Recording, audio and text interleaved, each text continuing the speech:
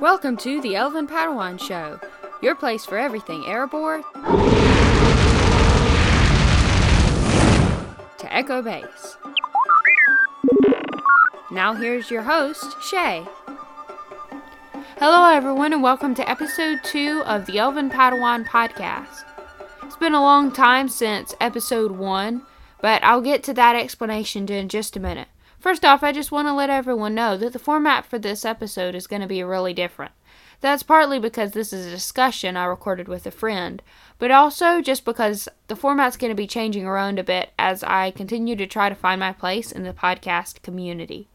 I'm relying on my listeners to be giving me input that will have a big part in molding the show into what you guys want to be hearing. Speaking of which, I want to give a shout out to Jennerso03 for leaving me my first review on iTunes. Please keep them coming, guys. That's really helpful. So now, about why it's taken me so long to get this episode out. I decided to just wait till summer and school was out to really dive into this whole podcasting thing. Things kept getting in my way. I would get a heap of schoolwork right when I wanted to try to record again, and it just wasn't working out. So I thought I'd just wait and really start trying to learn and get underway with this once school let out for the year. I've tried to keep my website updated regularly, and if you haven't checked out elvenpadawan.com, please do so. There's some neat stuff on there, like my gender-swapped Grand Admiral Thrawn cosplay that I did for May the 4th this year. Lots of things have happened in the Star Wars community since episode 1. Most notably would probably be Star Wars Celebration Orlando 2017. So much was revealed and announced there, like the announcement that Star Wars Rebels will end after Season 4, the Last Jedi trailer, the Battlefront 2 news, the announcement of new character Rose Tico to the sequel trilogy, which I'm really excited about. Always great to have another girl. All these great things happened, and of course, I didn't get to go to Celebration. This year was the first year I actually watched the live streams, though, which was a lot of fun. And I did have a friend who went to Celebration. My friend Elias went and had a blast there. He's been telling us all about it. I don't have to say again how completely jealous I am of him. But when he got home, I asked him if he would mind writing out a sort of recap of his experiences there, and he very kindly agreed and sent it in for me to read to you today on this podcast. Here's what he had to say. Let me start out by saying that Star Wars Celebration is a great experience for anyone who is a fan, recent or for a long time. It's a great environment and makes you feel at home. Some of the stuff I enjoyed there were the panels, which were, quite frankly, awesome. I had the pleasure of seeing Anthony Daniels, Ray Park, Warwick Davis, Timothy Zahn, and the cast of Star Wars Rebels live on stage, as well as watching the cast of The Last Jedi streamed onto another stage. All the actors were super nice, and they really care about the fans. One downside to Celebration, though. Over the course of Thursday, Friday, and Saturday morning, I waited in about 15 hours of lines. It was worth it, though.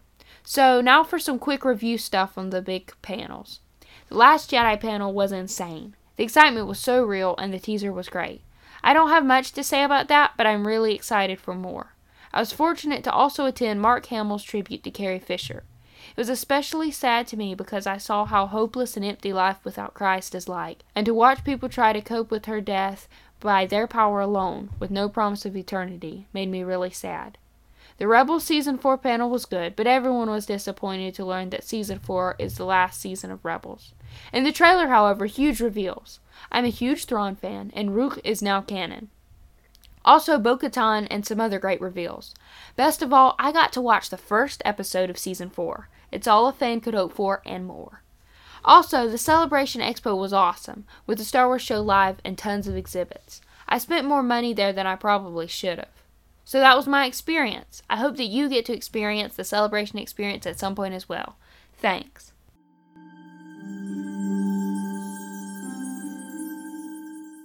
So now on to my review of 0 Hour. It's been a while since that episode actually aired, I know, but I wanted to go ahead and get this out to you guys anyway. I invited my friend Evie over to my house. We watched the episode and then ranted on about it for over an hour afterwards. When I went to edit this, I decided to chop it into 2 separate portions, so that made the episodes about 30 minutes each. That way you guys didn't zone out, and it was a little more manageable. I really apologize for that annoying bumping and the barking dog in the background throughout my discussion. This was the first time I'd attempted to do anything like this, and I'm still learning, so please just bear with me. Also, my editing program glitched up on me the other day as I was finishing this up, and decided that it needed to start taking chunks out of the middle of my audio. I'm not sure why it did that. I'm still having a little bit of trouble with it. So now, on to our review of 0 Hour. Hello, and welcome to this second ever episode of the Elven Padawan podcast. I'm here today with my friend Evie to talk about the Star Wars Rebels Season 3 finale, 0 Hour. We're going to jump right into our review / obsession over this episode. The episode opened with Grand Admiral Thrawn meeting with Governor Price and Admiral Constantine and contacting Tarkin. And he says, Phoenix Squadron is coming and they're going to wipe us out. And the TIE Defenders, which they just recently started building. And so he's thinking, well then, we instead are going to catch them before they do it. And all this time, Callus, who has secretly been being Fulcrum and has been the spy, he's the rebels. Back at the rebel base, all the rebels are preparing to go attack Thrawn. They have no clue what's going on. And we get to see General Dodonna for the first time in Rebels, and we see him in Rogue One, and we see him in A New Hope. And it's really cool to see Rogue Squadron going to join up with Phoenix Squadron, because you're seeing these people like Mon Mothma and General Dodonna, and they're all getting together with like the Rebels crew, who is just like, oh look, it's all becoming a big picture, and it's really neat. Callus is trying to warn the rebels on Atollon that Thrawn's going to attack them, but then the transmission is cut off of a sudden, and Grand Admiral Thrawn walks in, and he tells him, I know you're Fulcrum, and now I have the information to stop the rebels, and you just gave away your people, and you're a traitor. And they fight, and of course, Thrawn wins, and Thrawn is able to figure out where the rebel base was. It's interesting because that, well, like one of my favorite quotes from probably the whole season, he tells Callus, you have the heart of a rebel. And he says, I'll take that as a compliment. So it's not just like Callus is like, boo-hoo, the Empire's mean to me, I'm going to join the rebellion. It's like he really believes in it. He really, true, does want to help them and thinks that they need to win. So I kind of wonder, like, you know, you saw the episode, The Honorable Ones, where they got stuck on the ice moon together. Yes. And at that point he realizes, man, this guy who should have killed me was good to me. Not just to help me escape, but because he saw me as another being and didn't just wipe me out like the Empire would have. And also, Thrawn is just, like, super, super smart. It's just creepy. He was, like, predicting the future. I mean, he was like, this is going to happen, this is going to happen. I know. If you listen to my exact order, this will happen. It was so creepy, and he was almost entirely right.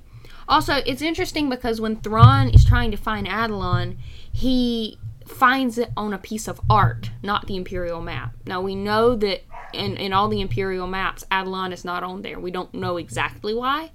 But the Bendu hints that somehow, if it was meant, somehow he's been hiding the world. But it's interesting to me that it's on this art, but it's not on the Imperial map. And maybe it's just that the Empire doesn't really care about art like Thrawn normally does. But it makes me wonder if there were, like, Force users who lived around Atollon. I imagine. Because, you know, the Bendu's there. And I can't remember where it was, but I thought he hinted somewhere about having done something to help other people in the past. Something like that. I mean, that may just be my memory making things up, but something about how he'd encountered other people, but I'm not sure. On to the next part, where the rebels received enough of Callus's message to know the Empire is coming. They didn't get the whole message, but they know it's coming. And then all of a sudden, bang, Star Destroyers. They're blocked in. They can't get out. Hera says, we have to evacuate. We have to get everybody off Atollon. We gotta go.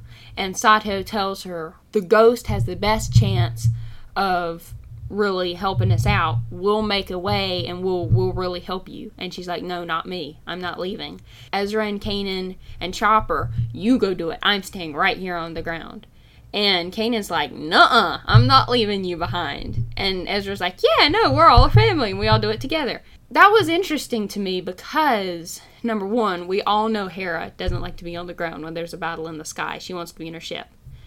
And also, maybe it's the whole kind of attachment thing kicking in, but like, Kanan and Ezra are both Jedi. Kanan is more of an old-style Jedi than Ezra is. Ezra's technically not even a technical Jedi.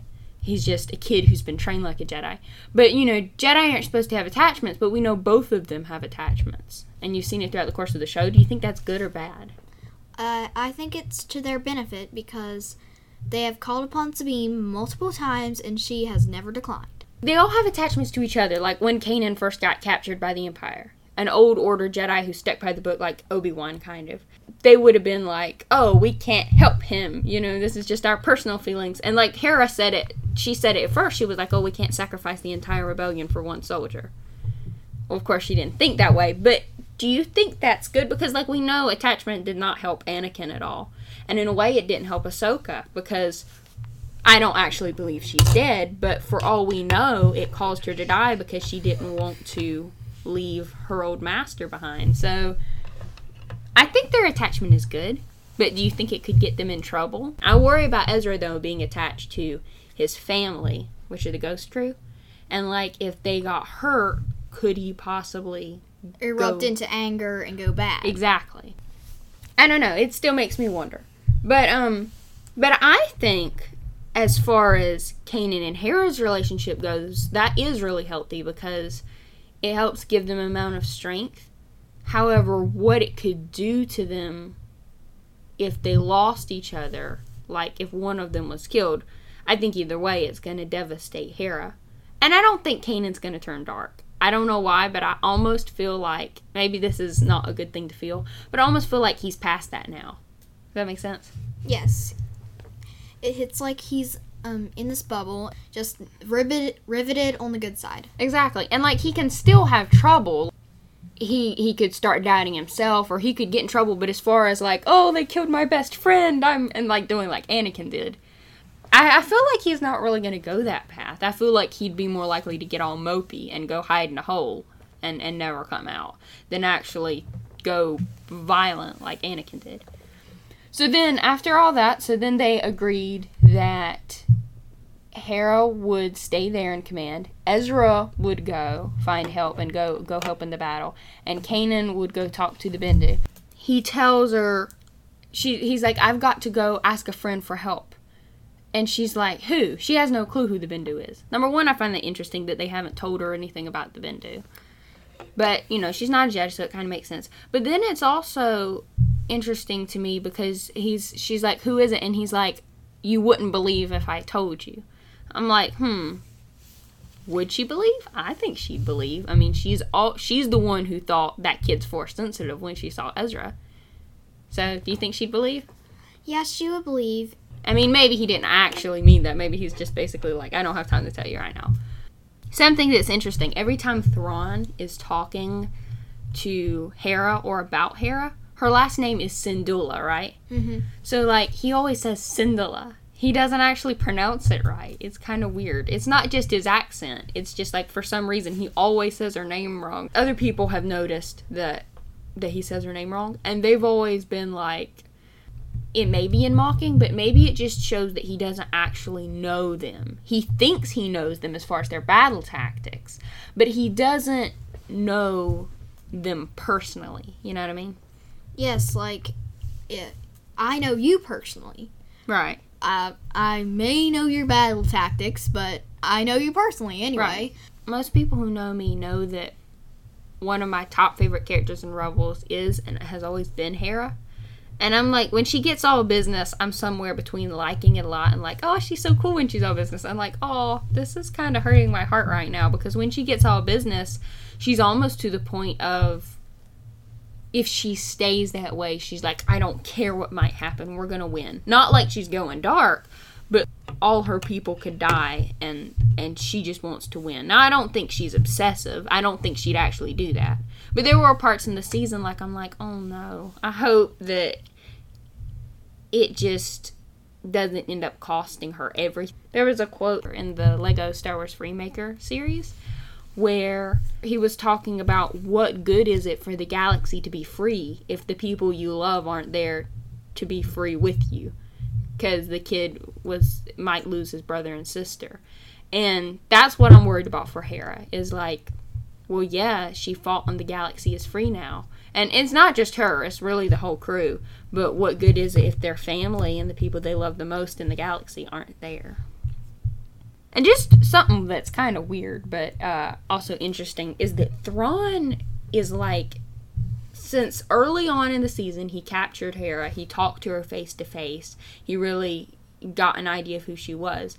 And they're like mortal enemies now. Kanan and the Inquisitor were enemies. Zeb and Callus were enemies, not anymore. Sabine and, I guess, Governor Pryce are enemies. Well, now Hera has an enemy, and that's Thrawn. And it's like he's obsessed with taking her down. Like, she's standing there with Dodonna, who's one of the highest guys in all of the rebellion, you know what I mean? And he keeps talking to her, not Dodonna. And, like, that's a prevailing theme. Stuck on wanting to get her out. And it's like he said, I want you to know failure, utter defeat, and know that it is I who brings it crashing down around you. He doesn't just want to blow her up. He wants to be able to look her right in the eyes first and say, haha, I killed you. Not just, you're gonna die. Does that make sense? Yes. I think because, well, he doesn't like Hera because they were face to face and he found out a lot about her, which he doesn't like. She, like, defied him and she still escaped. Yes, and he is like, everything has to be my way or I will kill everybody. Right. I think also Kanan drives that speeder bike really, really well for a blind person. Early on in the season, if you saw those episodes, like, he was walking around when he first got blinded, and he was like this all the time. Like, he had his arms stretched out, and he couldn't see where he was going, so he was, like, always really careful not to run into anything. A lot of times, I've completely forgotten that he's blind. I'm like, oh, wait, yeah, the guy's blind. He can't see where he's going. He can't see where he's driving. He doesn't seem to have any problems. It's like he's gotten so used to seeing with the Force. And so, then you have, the battle's going on up in the air. We see Gold Leader, and we see all the Y-Wings, and we see the A-Wings, and I love A-Wings. And Hera's working with Sato to try to get a strategy together, like, at the last minute, and they're trying to make a path so Ezra can get out. And then back on the ground, Kanan is talking to Bendu for help, but he gets very upset because they've brought war, and his world was peaceful, and it was just him and the spiders and the bugs, and now, bam, there's a bunch of humans and Twi'leks and Chiss running around and trying to shoot each other, and he doesn't like that. He says, I'm the light, the dark, the balance. We know that, as far as we know, the only way light and dark are truly in balance is when they're locked in war with each other. It's a constant struggle. The bad guys want to win, the good guys want to win. Yet he hates war. And he says he is light and dark. So he's got a war going on inside of him all the time, but he hates war. That makes no sense. Because then he says, I'm unknowable. He's like, oh, I'm this great being, and you can never know me, and I'm so much better than you. And he's like, really, he stopped, like, everybody's been like, whoa, he's like Yoda, and I love him. And I'm like, I don't. He's not. Because in this episode, all of a sudden, like, in the end, he starts trying to shoot all the rebels, and he's just like, he stops acting nice completely. And he shows that everybody, like, have you ever heard of the Grey Jedi? So, like, everybody thinks they were a lot in old canon, but I don't think we have any in new canon yet. And everybody thinks Grey Jedi are the coolest idea ever. That, oh, wow, wouldn't it be so cool to see a Jedi who uses the light side and the dark side? And I'm sitting there going, that wouldn't be very cool at all. Because to me, I think it's impossible. And number two, I think, back to number one, I think it's impossible because in every decision you make, every single thing you do is governed by one thing or the other. You can't use the light and the dark. Anakin tried to. He really did, and look where it got him. And then there was a Jedi called Quinlan Voss who kind of tried to. I've heard of him. All these things just blew up in his face because he tried to be on the dark side but not really be on the dark side. And these things, it doesn't work to be a Grey Jedi. And then everybody claims that Ahsoka, when she comes back in Rebels, is a Grey Jedi because she says, I'm no Jedi. Like Vader says, revenge is not the Jedi way, and she says, but I'm no Jedi, and she tries to find revenge. I don't think that was necessarily revenge, maybe not in a bad way, but just because she is no Jedi just means she's not She doesn't have that title. She doesn't have the name tag that says Jedi anymore. But she's not truly light and dark. She may not follow all the Jedi rules, just like Qui-Gon didn't. But she still is completely light. I think that a gray Jedi is describing Ezra, because he was learning from a Sith holocron, and he was leaning towards the bad side, but then Kanan took it away from him, and then he's like, light side again. Yeah. But the interesting thing is, even he probably wouldn't be a gray Jedi, because he stopped using the dark side. He learned from the Sith holocron, and he learned from the Jedi holocron, but in the end, he's not still using the dark side. He's gone completely back light again. That makes sense? Yes. So, I don't know. Anyway, got distracted for a minute. But the Bendu, and he does not like war on his world. And that just makes me scratch my head, because I'm like, guy, you say that you are an embodiment of war, and now the war is here. In reality, the physical battle going on between beings is just like a representation of the dark and the light going on inside of it. Back in the space battle, the Imperial blockade is too strong, and they can't get through, and their Y-Wings and A-Wings are being taken down left and right, and it's not good for him. Sato realizes that the time is up, the situation is dire, and he tells Ezra, go to these coordinates, and then he tells all his crew to leave. And he moves his massive ship and gets right in the way of Constantine. He cuts the Star Destroyer in half and dies. See, Constantine is so prideful. Thrawn told him don't move, and he moved anyway, and he ended up dead. And so now both Constantine and Sato are dead. And these are guys who we've had with us since season 2. And they both just died. And it just shows that things are amping up towards Rogue One. And it's really sad. And just the look on Hera's face when she realizes what Sato's doing and when he actually does it. This guy has been like their mentor, especially Hera. He taught her a lot. She really looks up to him. And now he just drove himself into another ship. So, maybe for a little bit of hope. So, it's kind of like in Rogue One. And it makes me wonder, they've said that in Season 4, Hera's going to be super determined. And we know eventually she'll become a general. Maybe she'll try to, or maybe we'll see her will actually take Sato's place. Since Sato is gone, Phoenix Squadron is also gone. Some of the people from Phoenix Squadron are still there. But there is no technical Phoenix Squadron. Does that make sense? Yes. Now it's all just the Rebel Alliance. Kanan keeps on trying to convince Bendu that he has to help the fight. Please help them. His friends are dying. You can't just sit here and not respond. And Bendu's getting progressively more and more mad. Kanan says that, I used to try to live that way and say the world would go on without me. But then when I saw innocents harmed, I couldn't just watch it all burn down around me. Some things are worth fighting for. The interesting thing about that is that's a direct reference to what happened on a planet called Gorse. There's a book about it. It's called A New Dawn, and it tells the story of how Kanan and Hera first met and first got started being rebels. He had a friend there, a man who he worked for, and his name was Okadiah, and he ended up dying. It hurt Kanan really bad, made Kanan upset because it was like the first person he'd been close to, besides his master. The first person since Order 66 he'd gotten close to, and he saw the Empire just kill him, and it wasn't because the man was a rebel, it was just because he was doing his job. Have you ever seen the movie A Monster Calls? It's about this boy who, his mom is dying of cancer, and Felicity Jones is in it, who plays Jen, and Liam Neeson is in it, who plays Qui-Gon. Just his voice. It's not actually his body. He's just voice acting. But it's a good movie, but it's really sad. And in it, there's a monster who's talking to the boy. And the boy's name is Connor O'Malley. And the monster sounds a lot like the Bendu. And the monster is voiced by Liam Neeson. The Bendu started reminding me a lot of Connor O'Malley's monster. Because anytime he talked to him, he called him by his full name. He was like, no, Connor O'Malley, we are going to do this. And the Bendu always does that. He says, no, Kanan Jarrus, or no, Kanan Jarrus, Jedi Knight. When I went back to edit this episode, I remembered what I was talking about when I thought the Bendu had said he helped others before. It was this scene from the episode Holocrons of Fate. Unfortunately, we don't have time to chat, Bendu. We've come for the holocron. Ah, yes. The Keeper of the Shadow Law. Why do you want it? Tell him, Ezra.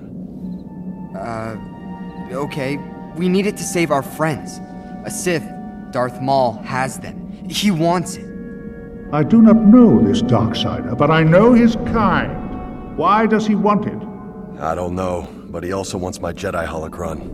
Oh, he would bring them together? Such a divergence carries grave danger. Why?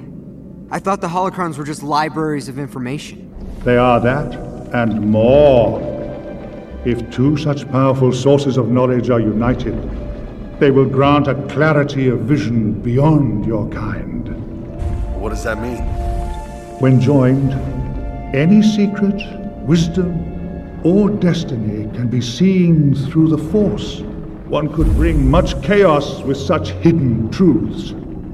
I have seen it before. Well, we can't control what Maul will do. That's his point, Ezra. Well, we still need it to save our friends, Kanan. So, are you gonna give it back or not? So that's the first part of our review of 0 Hour. Please tune in next time for the second half of that review. Thanks so much for listening in this time.